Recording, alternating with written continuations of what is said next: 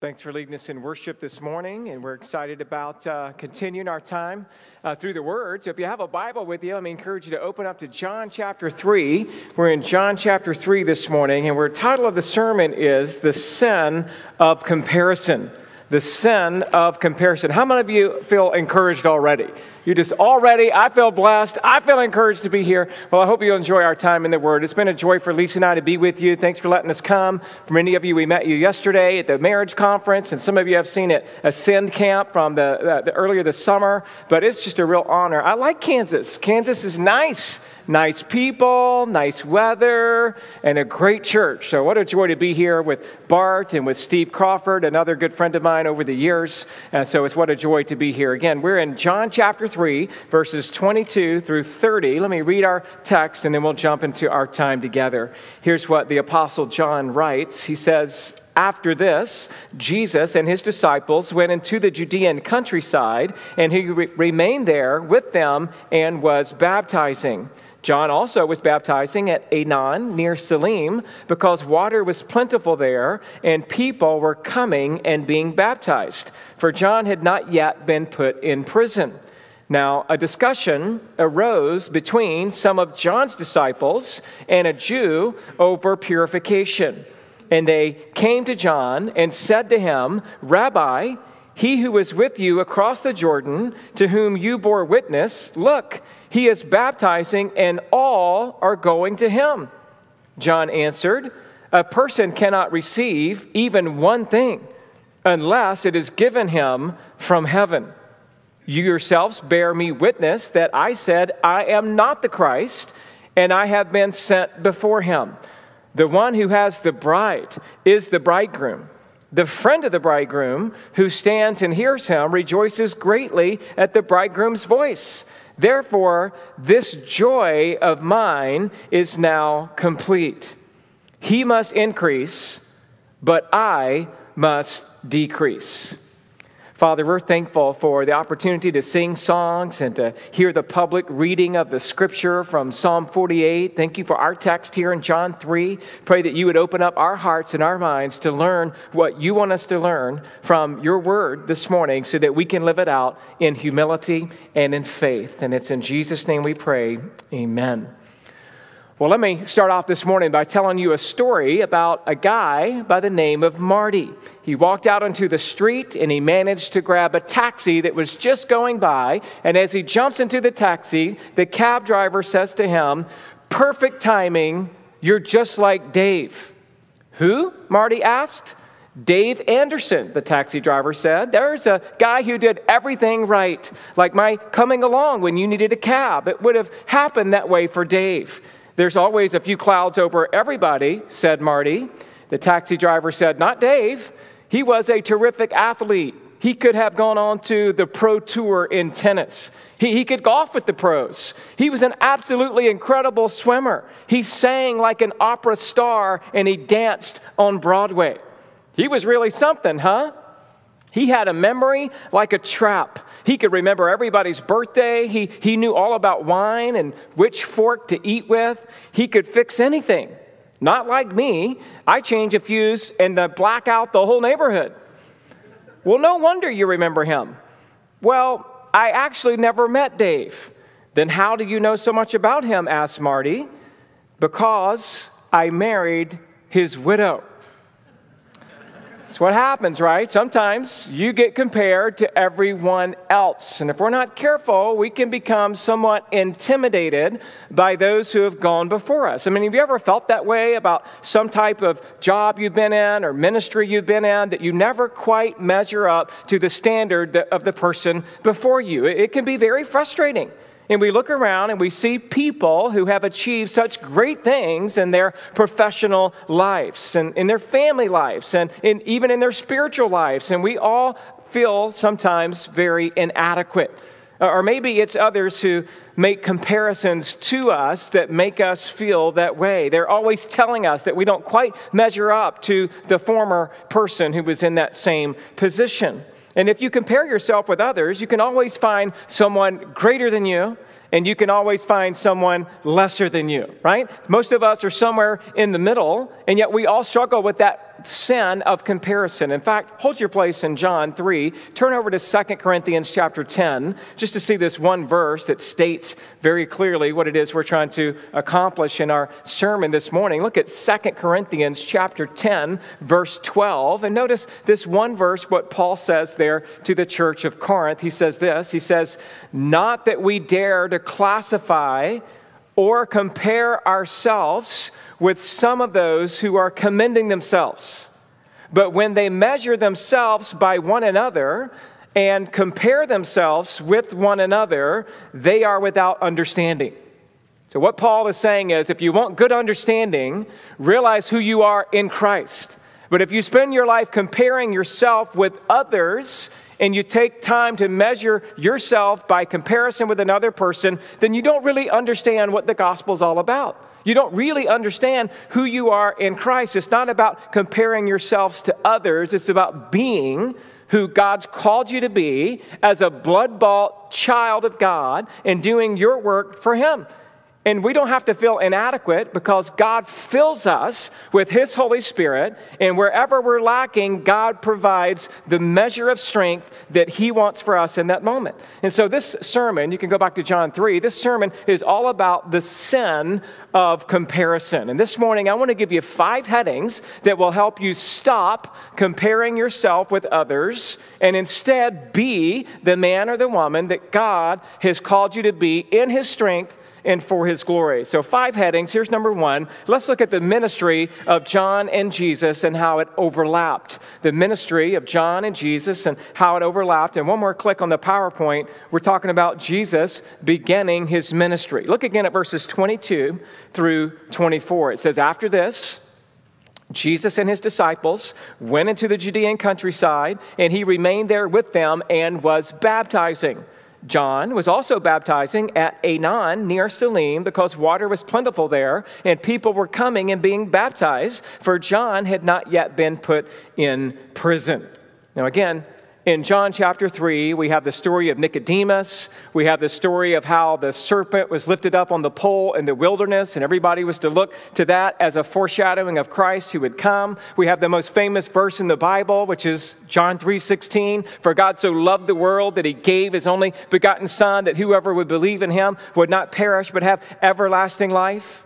And then here we are towards the end of John 3, where He says, after this, Jesus is now really venturing out into the countryside. He had been in Jerusalem for a while, and He's going out into the countryside for a little bit more of a rural ministry, right? A little bit more sparse in the population. And I've always appreciated this about Jesus. I mean, Jesus will go into the town center, and Jesus will go out into the middle of nowhere. He will be willing to confront the Pharisees at the headquarters of the Jewish religion, but He'll also take the gospel to the ends of the earth. I mean, Jesus will talk to big shots like Herod and like Pilate and the high priest Caiaphas, but He'll also talk with nobodies, like He did in the next chapter when He talked to the woman at the well in Samaria. He personally spoke to blind Bartimaeus. He also interacted with the Syrophoenician woman. Jesus is really not impressed with our status, nor is He turned off by our stench. Jesus loves people, and He loves to minister, and He loves to do the Father's will.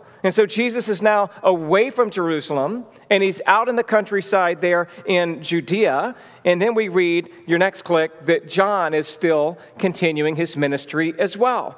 Right, Jesus is out there, and in verse 23, John is baptizing there as well, where the water was plentiful. Right, the exact location of Aenon near Salim is somewhere in Samaria on the Jordan River. We also know that the word Aenon, that's a Hebrew word, even though it's in the New Testament, it's a Hebrew word that means springs. So we know it's very clear that water was plentiful there in the Jordan so that John could be baptizing, as was part of his ministry.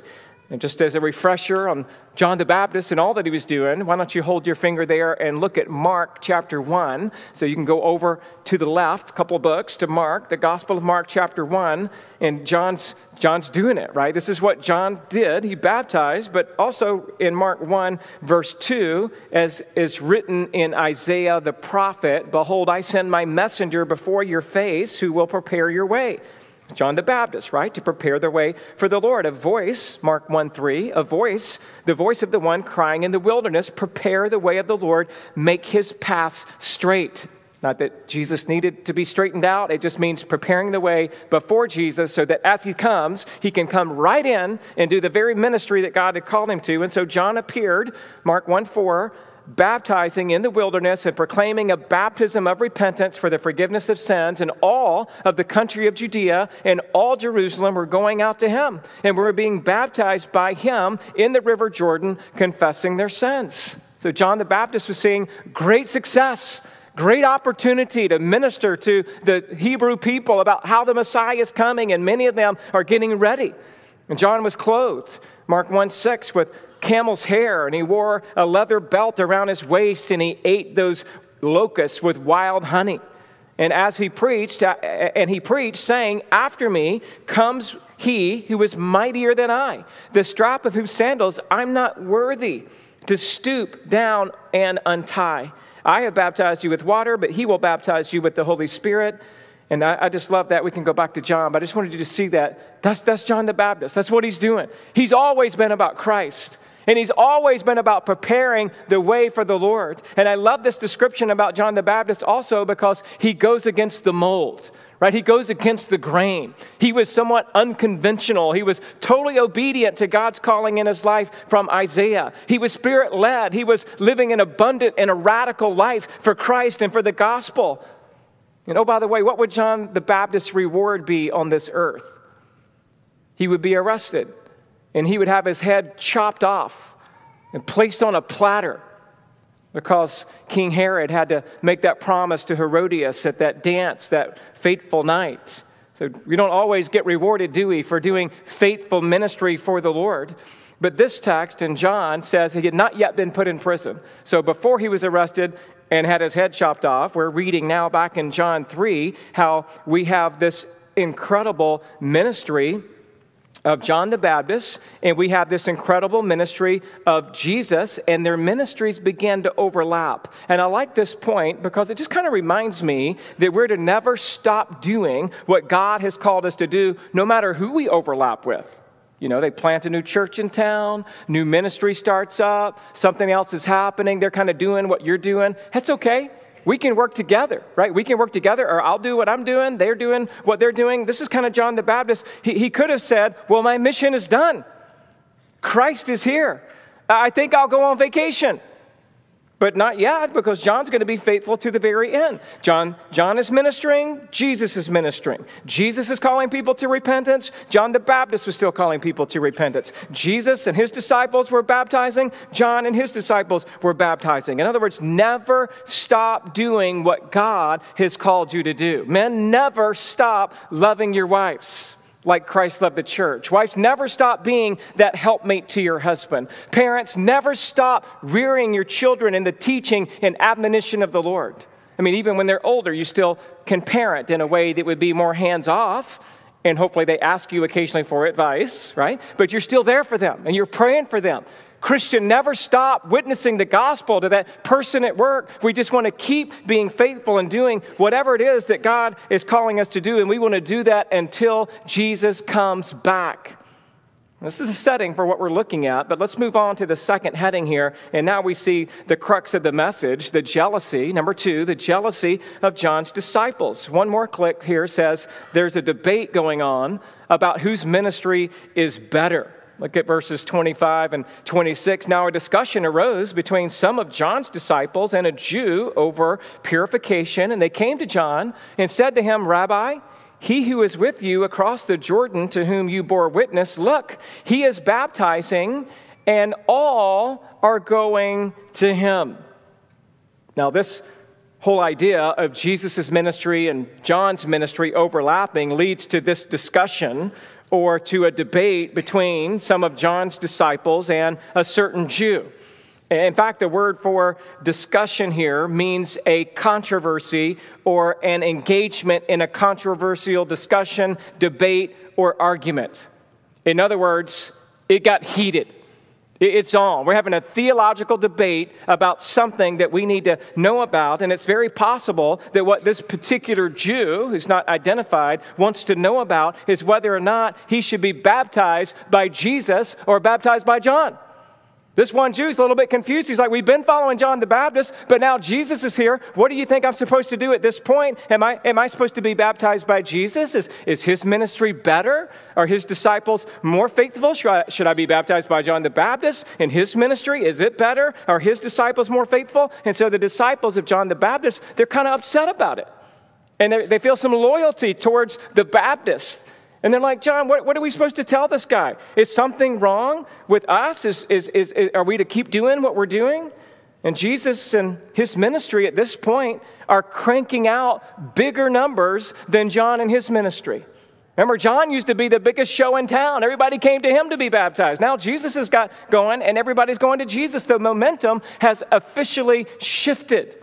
It used to be all about John's ministry. Now people are leaving town. They're going out into the wilderness, not to hear John the Baptist, but to hear Jesus. So the question is, what happened? What happened to John? Did he lose his influence? Did he lose his mojo?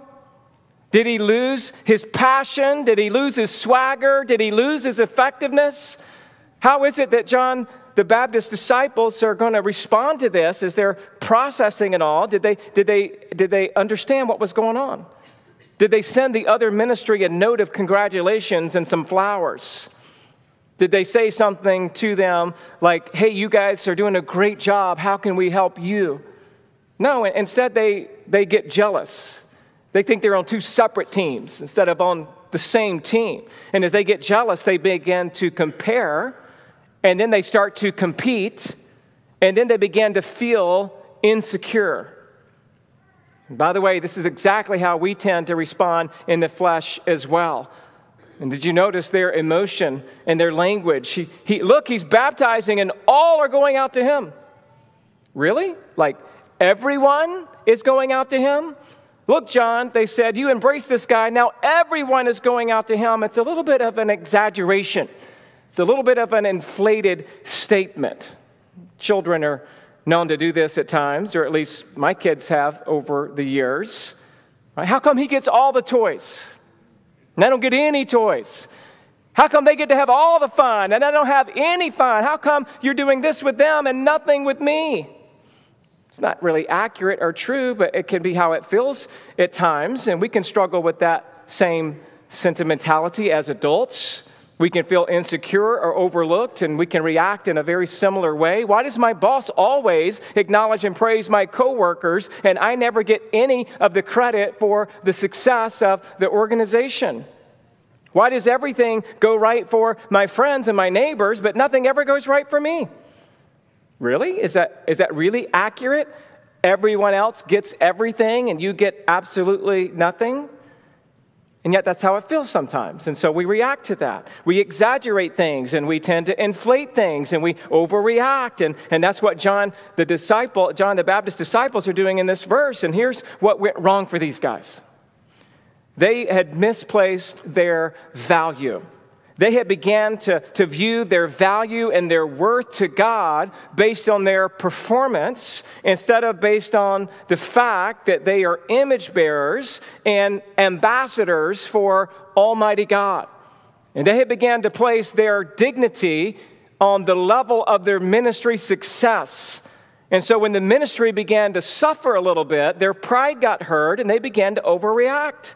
And when their success was being threatened, they feel that their value was being threatened as well. And so they began to compare. And then they began to compete. And then they began to feel insecure. And they began to say irrational things. And yet, don't we have a tendency to do the same things? We value ourselves sometimes based on our own accomplishments. And it really can be difficult to rejoice with those around us who are experiencing further success when we're not. And when our success seems to be eclipsed by other success, we could feel insecure and begin to lash out. Have you ever been in a situation like that? Have you ever been in a season where you were in charge and you were in the spotlight? It was your ministry. Then all of a sudden, you were kind of moved on to a different place and kind of felt like you were not laughed at, but left in the shadows. And someone else picks up that same ministry and it seems to go far beyond what you could have ever done. And instead of saying, well, praise the Lord for being involved in the ministry, hopefully they were just kind of standing on the shoulders of the foundation of those before him. Instead, you get upset and you begin to respond and you begin to feel unloved and unappreciated. And in that moment, you got to start to think, what's going on now? What's going on in my heart? I mean, the way we react when we feel overlooked or out of the spotlight is the true measure of who you are as a man or as a woman. It's who you are is who you are. It's not about what you do, right? We all struggle with this. We're not alone. We always are struggling with comparing ourselves. There's stories about this throughout the Bible. Maybe you remember Joshua. If you want to look at it later, write down Numbers 11, 26 through 30. And there were two other guys prophesying. Joshua gets upset about it. He goes to talk to Moses about it. And Moses says, don't stop them. I wish that all were prophets for my name's sake. So Joshua was struggling with some jealousy back in Numbers. Not only that, but we know that others struggled with jealousy, the disciples of Christ. You can write down Luke 9:49. Remember when John answered and said, Master, we saw someone casting out demons in your name, and we tried to stop him because he doesn't follow with us. Remember that? And what did Jesus say? He says, don't stop him, for the one who is not against you is for you. In other words, don't stop the ministry success of others just because they're not like you. Probably the best known place in the New Testament might be Philippians. If you remember when Paul in the beginning of Philippians chapter 1 talks about how some indeed preach Christ from envy and rivalry, but others out of goodwill. The latter do it out of love, but knowing that I am put here for the defense of the gospel, the former proclaim Christ out of selfish ambition, not sincerely thinking to afflict me with my imprisonment. So some did it with the right heart and motive, some did it with the wrong heart and motive. How did the Apostle Paul respond? He says, what then? Only that in every way, whether in pretense or in truth, Christ is proclaimed. And in that I rejoice. Yes, I will rejoice. Now listen, if they're not preaching Christ and it's another ministry that's actually a false gospel, then we're going to go against it, right? Because it's not the gospel. But if it's another ministry that's not exactly like ours, but they hold to the true gospel, this is where we're saying we need to support that. It's about supporting gospel ministry efforts. And notice that in every case, when someone got upset about this, it was typically the understudy who got out of sorts about it, and it was the older, mature person who said, hey, don't worry about it. As long as God is glorified, may he be praised. May their tribe increase.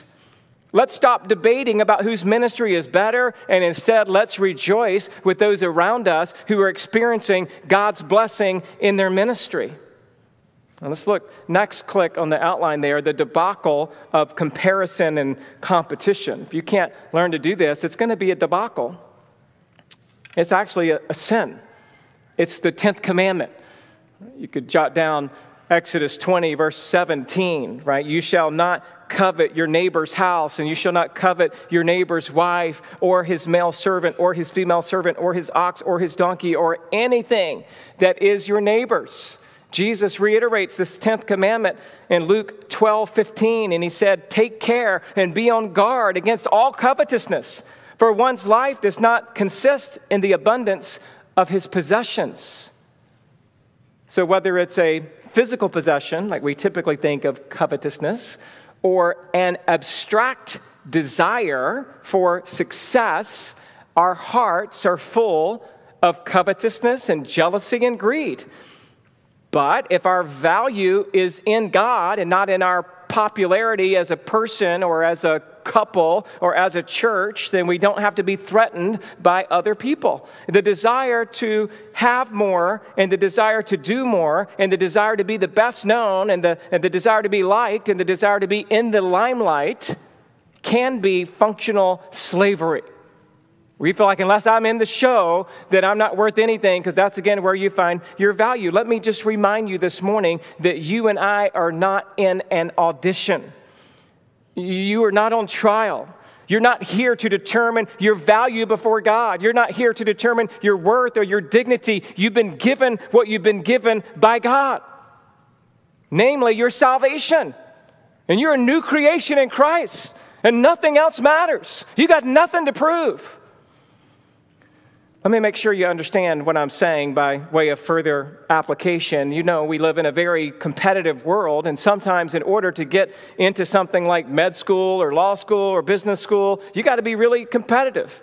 I mean, you need to have like a 4.0 and a high GPA and score well on all the tests. I fully understand. When I was trying to get into PA school, there's like 1,000 applicants and only 32 were accepted. So I'm not saying don't be competitive. What I'm saying to you from this text is that in the midst of your fight to get into that program that you want, don't lose perspective. And if you start to find your value or your identity in the ability to make good grades or to get into the school of your choice, then you will destroy yourself, because your value is not really on the line. Let's look at how this works. Let's say that you have an ambition to get into med school. And let's say that you get in, and now you're in med school. Congratulations. You and all the others are now used to being top dogs, and now you're competing against each other in med school. And let's say that you're struggling to keep your head above water. And if you graduate at the top of your medical class, you know what you are? You are an image bearer and a child of God who works as a doctor. And if you graduate at the very bottom of your medical class, do you know who you are? You are an image bearer and a child of God who works as a doctor. And if you fail medical school and you're kicked out, do you know what you are? You are an image bearer and a child of God who does not work as a doctor. And it's okay. I mean, you might have a big debt. You got to figure out how to pay that off. There's counseling at this church for you, if that's you this morning. But I'm just saying, it doesn't really change your Christianity, right? Unless you were being truly a poor steward or whatever. We could talk about that aspect of it. But what I'm trying to say is that ultimately you do what you do for the Lord, and you don't worry about those results, particularly by comparing yourself to one another. I mean, let's say some of you are in your careers already, and you're thinking, compete. Well, I have to do that. I work in sales. I have to beat the other guy, or I don't get paid. I have quotas to meet, and I got to be promoted in my job, and that's how it works with my annual review with my boss. And if I don't get a good review, then I'll be overlooked, and I'll have no future of promoting with this company. And I would say that's all good and fair. Do your best, work hard, but to some degree, you got to just be careful, right? You can have a good work ethic and give it your very best, and I understand this is capitalism, so we want to be advantageous against another business, but what I am saying is that's not where you place your value and your dignity and your worth before God. Your value is not determined by your boss or your ability to beat the other guy. You are an image bearer and a child of the King. Stay-at-home moms, where are you on all of this? You might think, well, hey, I'm a stay-at-home mom. I'm not in that dog-eat-dog world, the rat race of the business world, right? But you know that the same temptation can happen to you. And you could be tempted to compare yourself with other moms. I mean, have you ever heard of this website called Instagram? You know what Instagram is? You know what that word means in the Greek? It means demon website. It's what they taught us in seminary. I know your pastor told me, Bart told me that Facebook means fake book. Have you heard him say that before? Facebook is fake book. Here's what I'm getting at. If we're not careful, we know that all of these folks, and I'm not saying you can never post anything on Instagram, but you know what I'm getting at here. Sometimes that people do it just a little bit too much, as if some of these maybe other moms were former NASA engineers or former general contractors who put together all these do-it-yourself home projects and crafts that are simply amazing. And they prepare these whole grain snacks and foods for their kids that are, of course, organic and healthy for you. And these snacks are beautifully colored. And they're shaped like zebras and elephants and giraffes and rhinos. And these moms take pictures of these exotic celery snacks and that their kid supposedly loves them. and puts it on Instagram. And the picture looks awesome and the kids look happy. And all the other moms who see it instantly feel like a horrible mom because you look at your snotty-nosed kid walking around the house with his arm elbow deep in a Cheeto bag. And you feel like a failure, right? I didn't have time to prepare these healthy snacks. Look at my kids. What's wrong with them? You know, it can be a challenge at times, right? It could be a weapon that the devil uses to make moms feel devalued and unsophisticated and losers in their calling. I mean, I've seen the posts. Have you seen them? Workout, check. Quiet time, check. House clean, check. Breakfast ready, check. Kids' lunch prepared, check. Dinner plans made, check. And it's only 7 a.m.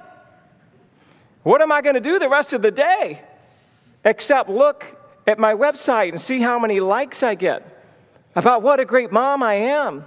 And the rest of the mortal moms log in around 9 a.m., still in their pajamas, and they see what they see, and they feel like a failure.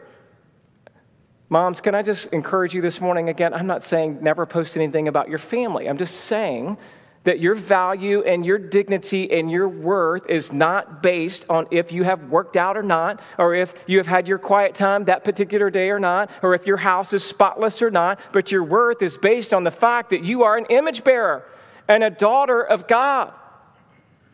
And a lot of times, those moms who are posting that stuff on Facebook or Instagram are lying to you. They have it just as tough as you do, right? The other parts of their house is a wreck. And their kids don't even like the healthy snacks. And their workout is a joke. They do like 5 jumping jacks and 2 minutes of yoga. Many of these moms are seeking the approval of man more than they are seeking the approval of God. Let me just point out to all of us this morning that this comparison and competitiveness that John's disciples are feeling was not taking place at home or in the workplace. It was actually taking place in the ministry. What are they insecure about? Baptism numbers? How big their ministry was? They were concerned about whether people thought John's ministry was the best or someone else's. They are concerned about how big their church was. So the question is applicable to me, right? Do pastors and ministers and leaders compare and compete with other pastors and leaders? Oh yeah, you bet they do. All of them. Except for me, or are horrible at this. I'm kidding. You know, we all struggle. I'm telling you, me, Bart, any pastor who's going to be honest would say, yeah, there's times I've felt kind of insecure about my ministry and what's going on around town and what I hear about from other pastors. And pastors can sometimes be the most narcissistic people that you'll ever meet. And of course, pastors have a way of hiding this with their spiritual conversations. So, Adam, tell me, brother, how many sheep do you feed there at Placerita Bible Church every week? How many souls have you been winning for the Lord? Have you been stirring the waters of baptism lately? How many did you have this year? How much money have you raised for the kingdom work and for missions? I mean, that's how some pastors talk, right? And I can fall into this category just as easy as John's disciples can of comparing and contrasting on a regular basis. God, help me, right? At the same time, this could be true of an elder team, of a deacon team, a counseling team, a youth team, a children's ministry team, women's ministry, men's ministry. I mean, we all are in jeopardy of falling into this sin if we're not careful. So let me tell you something, Christian. Your worth and your value and your dignity does not rise or fall with the attendance of those who come to your ministry or with the giving at your church. Your value is found in the fact that you are image bearers of God, and your value is found in the fact that you are a Christian and a child of the King. So don't fall into the debacle of comparing and competing with others. Instead, fall into the joy of coming to the cross and seeing God's love for you and His care for you and the fact that you're not alone and that you have value and worth in Him because He's placed His presence in you. Next click is that we also got to understand there's a desperation, really, of an identity crisis going on. People are so desperate to find their identity that I believe that they are more than ever in an identity crisis. And this happens to churches because it happens to people. Let me just remind you of your identity as a human being. Genesis 1:27 says God created man in his own image. So the reason that's so important is because that's where it starts, just being a human being. I'm created in the image of God, meaning I'm able to have communicable attributes that relate to God because I have a spirit, I have a soul, I have an outer man and an inner man, and my inner man helps me to relate to God. It's in the image of God, Genesis 1:27, that he created them male and female. He created them, and please, nothing in between. I live in California. Come on, I have to say that to my congregation just to remind us because of the culture that we live in. Right? And as a human being, you're more important to God than all of his creation. You are more important to God than galaxies and planets. And you're more important to God than suns and solar systems. And you're more important to God than the moon and the stars. And you're more important to God than the mountains and the oceans. And you're more important to God than any plant or any algae or any endangered species. I also have to say that in California. They don't have to say that in Kansas, but in California you do, right? People get into all kinds of stuff. But you got to be reminded you're more important to God than any created thing because you're an image bearer, which means that you are able to be a reflection of your Creator in a way that the rest of creation can't be. Because you can interact with God and point them to God, and you have value and worth and identity that's wrapped up in the fact that God created you to be an ambassador for Christ. Because not only are you a human being, you are born again. If you are in Christ this morning, you are recreated in the person and work of Jesus Christ. So now I'm doubly image bearing. In one sense, for God in general, all human beings are image bearers. In a second sense, when I'm born again, I've been created in Christ, according to Ephesians 2:8-9. For by grace we've been saved through faith, and that not of ourselves, it's a gift of God, not of works, lest any man should boast. Oh, don't forget verse 10, which says, for we are his workmanship. The word there is that you are handcrafted. You're his masterpiece, created in Christ Jesus to do good works, which God prepared beforehand that we should walk in them. That's what your life's about. As a Christian, that's where you find your interest is in understanding that and living that out. And if you're a Christian today, then you've been created in Christ Jesus for good works. And those good works are works of obedience, and they're works of grace. And those good works are specifically obeying God's word and specifically applying God's word in your life. So yes, you want to be a good ministry leader, and you want to be faithful to the word of God, and you want to see success in your ministry, and you want to be an awesome mom, and you want to be an awesome dad. But most importantly, you want to know that you were created in Christ Jesus so that you can represent him in your church and in your ministry and to your children. Don't forget who you are, and don't forget who you represent, and don't be overcome with jealousy, but be overcome with joy. And that's where this text goes. John's like, you guys are all jealous. We actually ought to all be joyful. Look where it goes. Look at the third heading. Your next heading here, number 3, the humility of John the Baptist, because they bring this to John the Baptist. And they're like, help us think through this, John. And in verse 27 and 28, John answered, a person cannot receive even one thing unless it is given to him from heaven. You yourselves bear me witness that I said, I am not the Christ, but I have been sent before him.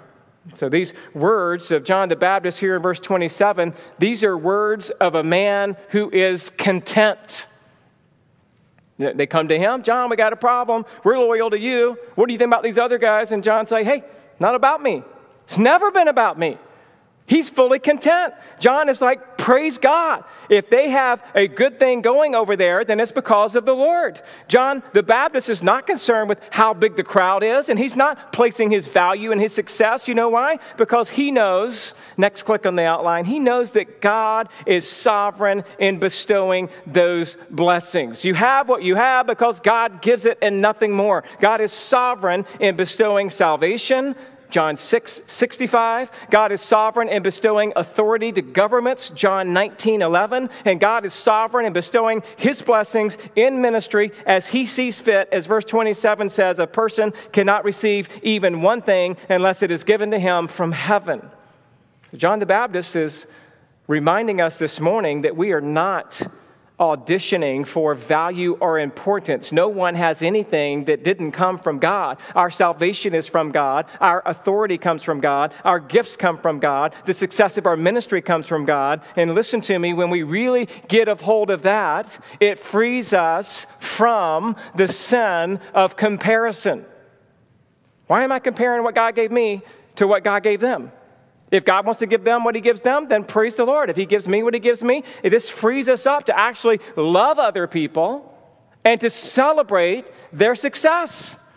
And we want to learn to model this as husbands and wives and as churches and have great success doing what God wants us to do. It's not just about building bigger buildings and leading bigger ministries. Let's rejoice with those who do if they do it to the glory of God. But we're interested in ourselves, in the quietness of our own heart, going after God, finding our contentment in Jesus, and just doing our best to represent him in our little area of the vineyard, no matter what we're into, as long as it's for the Lord, right? Next click says, God is sure to give the increase as he sees fit.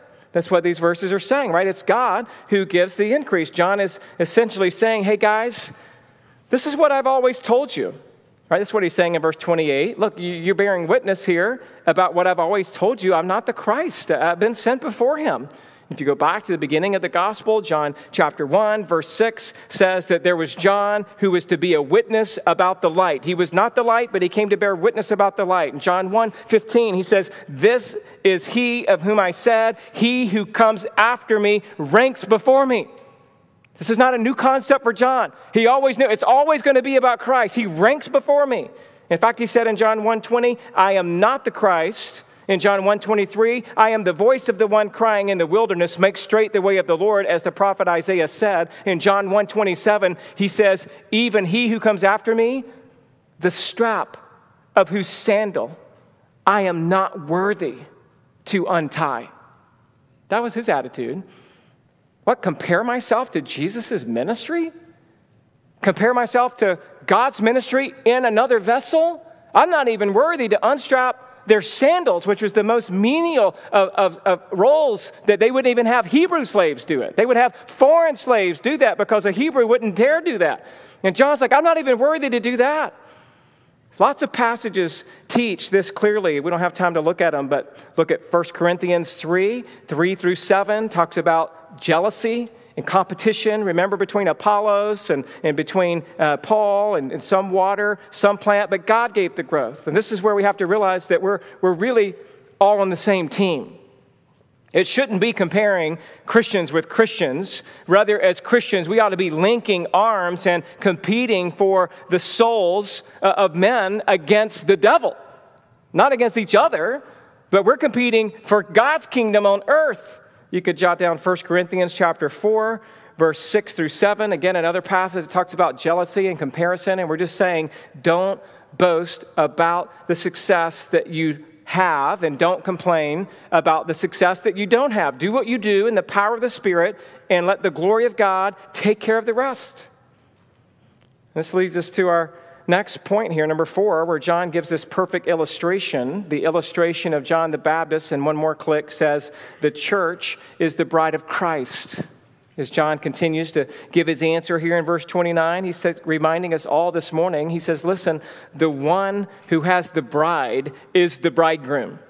The friend of the bridegroom who stands and hears him rejoices greatly at the bridegroom's voice. Therefore, this joy of mine is now complete. You know what the Baptist is saying? He's saying life is not about you. And everything is about Jesus. It's not about you, it's about Jesus. So we've got to ask ourselves the question as we look at this verse, is my life about me, what I want, or is this life about Jesus and what he's doing? I mean, you're at church right now, so you're off to a good start for this week, but what about on Monday? or on Tuesday all the way through Saturday, or each one of those days, do they belong to the Lord, where you say every day and every moment, it's all about Jesus, none of it's about me? And here in verse 29, we understand that the church is Jesus' bride, not ours. And so John is kind of saying, hey guys, the church belongs to Jesus. It doesn't really belong to us. Remember, this is John's response to his disciples as they're working through the tension in their own hearts, as they are feeling insecure and even jealous about Jesus and his disciples. And so John says, listen, it's the one who has the bride that is the bridegroom. And so here we clearly see that Jesus is the bridegroom and the church is the bride. And so we also see that the friend of the bridegroom in verse 29 that's mentioned here, that's a reference to John the Baptist. That's a reference to you and me. That's the role we play. We're not the bridegroom, we're the friend of the bridegroom. So we have a part to play in the work of redemption, but we're not on the center stage. We have a part to play in the game of life, but you're not Michael Jordan. You're Scottie Pippen at best. Right? You're not the bridegroom, you're the bridegroom's friend. Or in today's terminology, you are the best man. You're the best man. What's the best man's job? The best man's job is to act on behalf of the bridegroom and to make the preliminary arrangements for the ceremony. And the best man is also to actually attend to the bride and to make sure she has everything she needs before the bridegroom gets there. And the best man's joy increases when he hears the bridegroom's voice coming for his bride. And the best man is not to take the center stage or to steal the show and not to ever, ever, ever run off with the bride. Jesus is the groom. These people, his people, the church is his bride. And I'm just here, John is saying, to help in any way I can. John the Baptist is saying, that is my great joy, to rejoice in Jesus, because John loved Jesus, and John got his joy from Jesus, and John spent his whole life serving Jesus, and it brought him joy. That's why he says at the end of verse 29, this very thing that's making you jealous ought to be what's completing your joy. Your joy ought to be complete in the fact that Christ is here. And he's exalting his name in other places and in other churches. And it's okay. It's a good thing. And in Christian circles, it can sometimes sound so cliche, right? In Christian circles, we know it's the right thing to do, but we don't always feel like it. To rejoice when we see other churches or other ministries growing and flourishing. And I really wish that we could sometimes put our own needs in front of what's going on. We think it's all about us and what we think we need in that moment. But you have to understand, it's just not about you. This is really the paradox of the Christian life that you have to figure out, which is clearly taught throughout Scripture. And the paradox is this: the more you live for yourself and the more that you live for your own joy, then your joy will evade you and your life will be miserable. And the more that you die to yourself and you die to your desires and your wants and you live for Jesus and his glory, the more actual joy you will experience in this life. Some of you don't believe me, and I would suggest that that's why you're so miserable. You can never have enough. You'll never be satisfied. But those who get this and understand this and live this out in their lives, they know what I'm talking about. I find this paradox to be so true in my own life. The more I try to find my joy in my desires and my wants and my dreams and my goals and my possessions or in my plans, the more frustrated and anxious and upset and impatient and hopeless I feel. But then I look to Jesus, and Jesus says, if anyone would come after me, let him deny himself and take up his cross daily and follow me. For whoever would save his life will lose it, but whoever loses his life for my sake will find it. So let me ask you this morning, have you found your joy in Jesus? Are you a good best man? Or have you tried to steal Jesus' bride, or Jesus' attention, or Jesus' accolades by somehow boasting about your own effort? So Jesus is already committing himself to the bride, and he's coming again to claim her as his own. Your next click there says, the bridegroom is coming to claim his bride. I think that you already saw that maybe on number 4. The bridegroom's coming to claim his bride. We don't have time, but Lord knows that Revelation 19 about the second coming is about as glorious as it gets in the Bible of Christ coming back to take his bride home. That's the eternal perspective we're supposed to have. Let's move on now to number 5. The last thing I want to show you is the thrust of John the Baptist here in verse 30, which he says, he must increase, but I must decrease. And I just want to point to your attention, there's actually 3 musts in the chapter here. There's 3 musts, just a quick review. There was the must of the sinner. In John 3:7, he said to Nicodemus, do not marvel, I said to you, you must be born again. Number 2, there's the must of the Savior. John 3:14, as Moses lifted up the serpent in the wilderness, so must the Son of Man be lifted up. The third must is this one in verse 30, he must increase and I must decrease. You know what he's saying? This is not optional. If you keep exalting yourself over others, it may be that you're not saved. Because salvation is about humility. He must become greater in our hearts and in our minds, and we must become less and less. Hide me behind the cross, O Lord. This is the anthem of anyone who has ever beheld Jesus and considered what he has done for you. It is a look at Jesus as who he is. Who he really is, the bridegroom coming from his church. He's not just a historical figure. He's not just a religious icon. He is the Savior of the world and the true bridegroom coming for his church. And if you behold him for who he is, you'll never be the same. And you'll find your contentment in him. Who is Jesus? He's your creator. Who is Jesus? He's your Savior. Who is Jesus? He's the lover of your soul, the Alpha and the Omega, the beginning and the end. He's the Redeemer. He's your advocate. He's your bridegroom. He is your joy. And so the thrust of your life and my life should not be comparing ourselves to others and then competing with others or living a life of insecurity. The thrust of our life should be committing ourselves to Christ and saying, I can't, but he can. I must decrease, he must increase. It should be about coming to the cross and loving Jesus more by loving yourself less. That's what God's called us to. So the take home of this message, just a few application points. Number 1, where do you find your value, your worth, and your dignity? Where do you find it?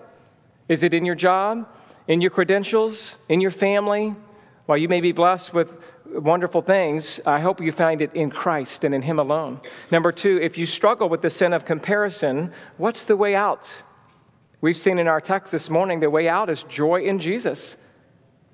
It's in him. Be thankful. Be grateful. Rejoice and celebrate with all those who come home to Christ. Number 3, do you believe the paradox that we're talking about here at the end? Or do you live your life and your joy, the more joy, do you live for your life and your joy, like your own joy? And if you do that, the more your joy will evade you. It will evade you. You can't find satisfaction by having success in whatever you're seeking success in. You can only find satisfaction by looking to Christ, exalting him, loving him, being content in him. Godliness with contentment is great gain. So if you're struggling with the sin of comparison like I do, may God help use this text to remind you, you are not the bridegroom. You're the best man.